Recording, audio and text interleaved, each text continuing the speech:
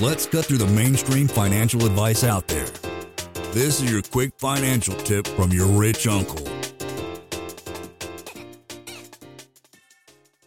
For the podcast listener out there whose head's spinning right now, stop focusing on the statistics and pick a couple markets and just see who you gel with, whether it's property managers, brokers, or, this is where the pitch was, hey man, just join the mastermind. You get all these 40 other people that are buying properties right there with you. You build relationships, and this is how passive investors should do it, in my opinion. Yeah, and forget that drivability factor. The so-called gurus out there saying that you should only, quote unquote, invest within a 1 or 2 hour radius of where you live is misguided information. In fact, in many cases, it's really bad information. I can't imagine that you have a lot of cheap or affordable neighborhoods or areas in parts of Hawaii that make a whole lot of sense in terms of investing. I relate it to Northern California. It's gotten so expensive, and rents haven't scaled as fast as the appreciation in price. So when you have that delta growing over time between rents and property values, when you get into that market and you start acquiring rentals, you just don't have the returns that you need to make it a logical or prudent investment. Yeah, I think that the house flipping gurus are just trying to trick us to invest in their students' junk flip deals.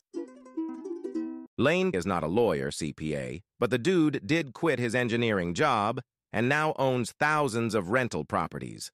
Learn more about the secrets of the wealthy. Join our community at thewealthelevator.com/club.